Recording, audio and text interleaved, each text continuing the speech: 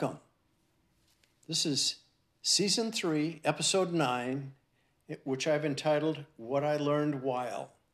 And I'm Jeff Jasper, and this is Dwelling Tiny.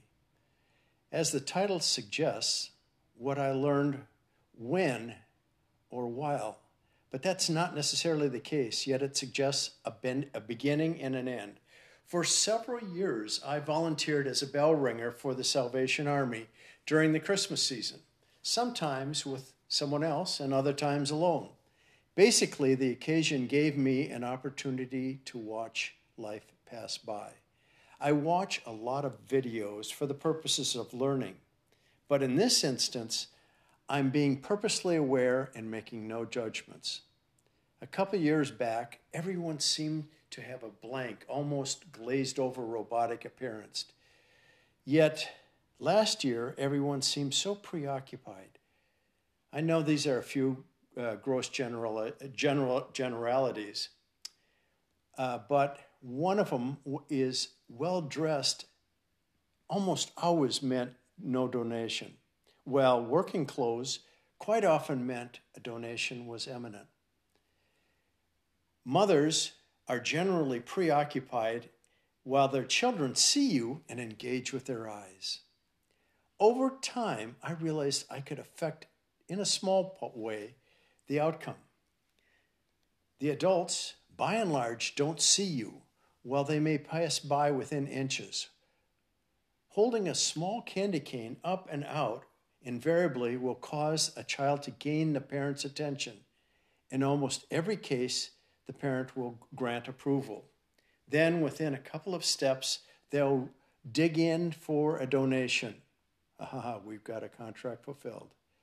The elderly are very much like the children. They see you and are given a chance and will interact.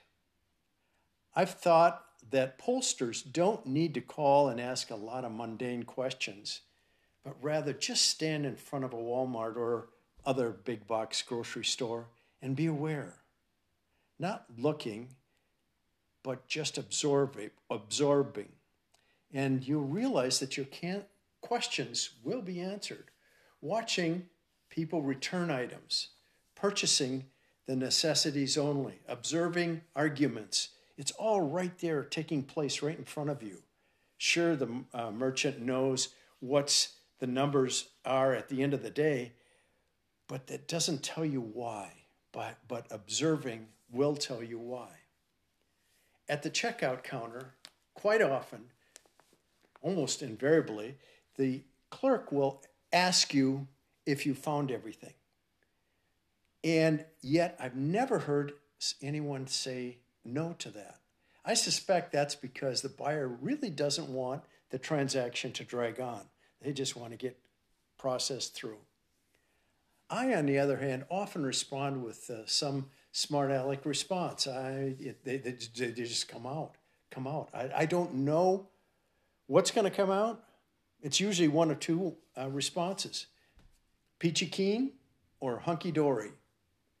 And I had a good friend of mine who's now passed on would respond with never better. What I love is the clerk, in many cases, will come out of their doldrums, smile, respond, my grandpa used to say that. And now I know I've made a difference in that person's life for a moment, just for a moment. I've been told that they loved what I said, while in reality I said nothing, which spoke volumes.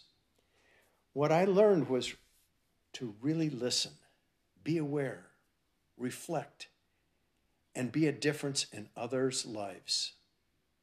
I'm Jeff Jasper, and this is Dwelling Tiny.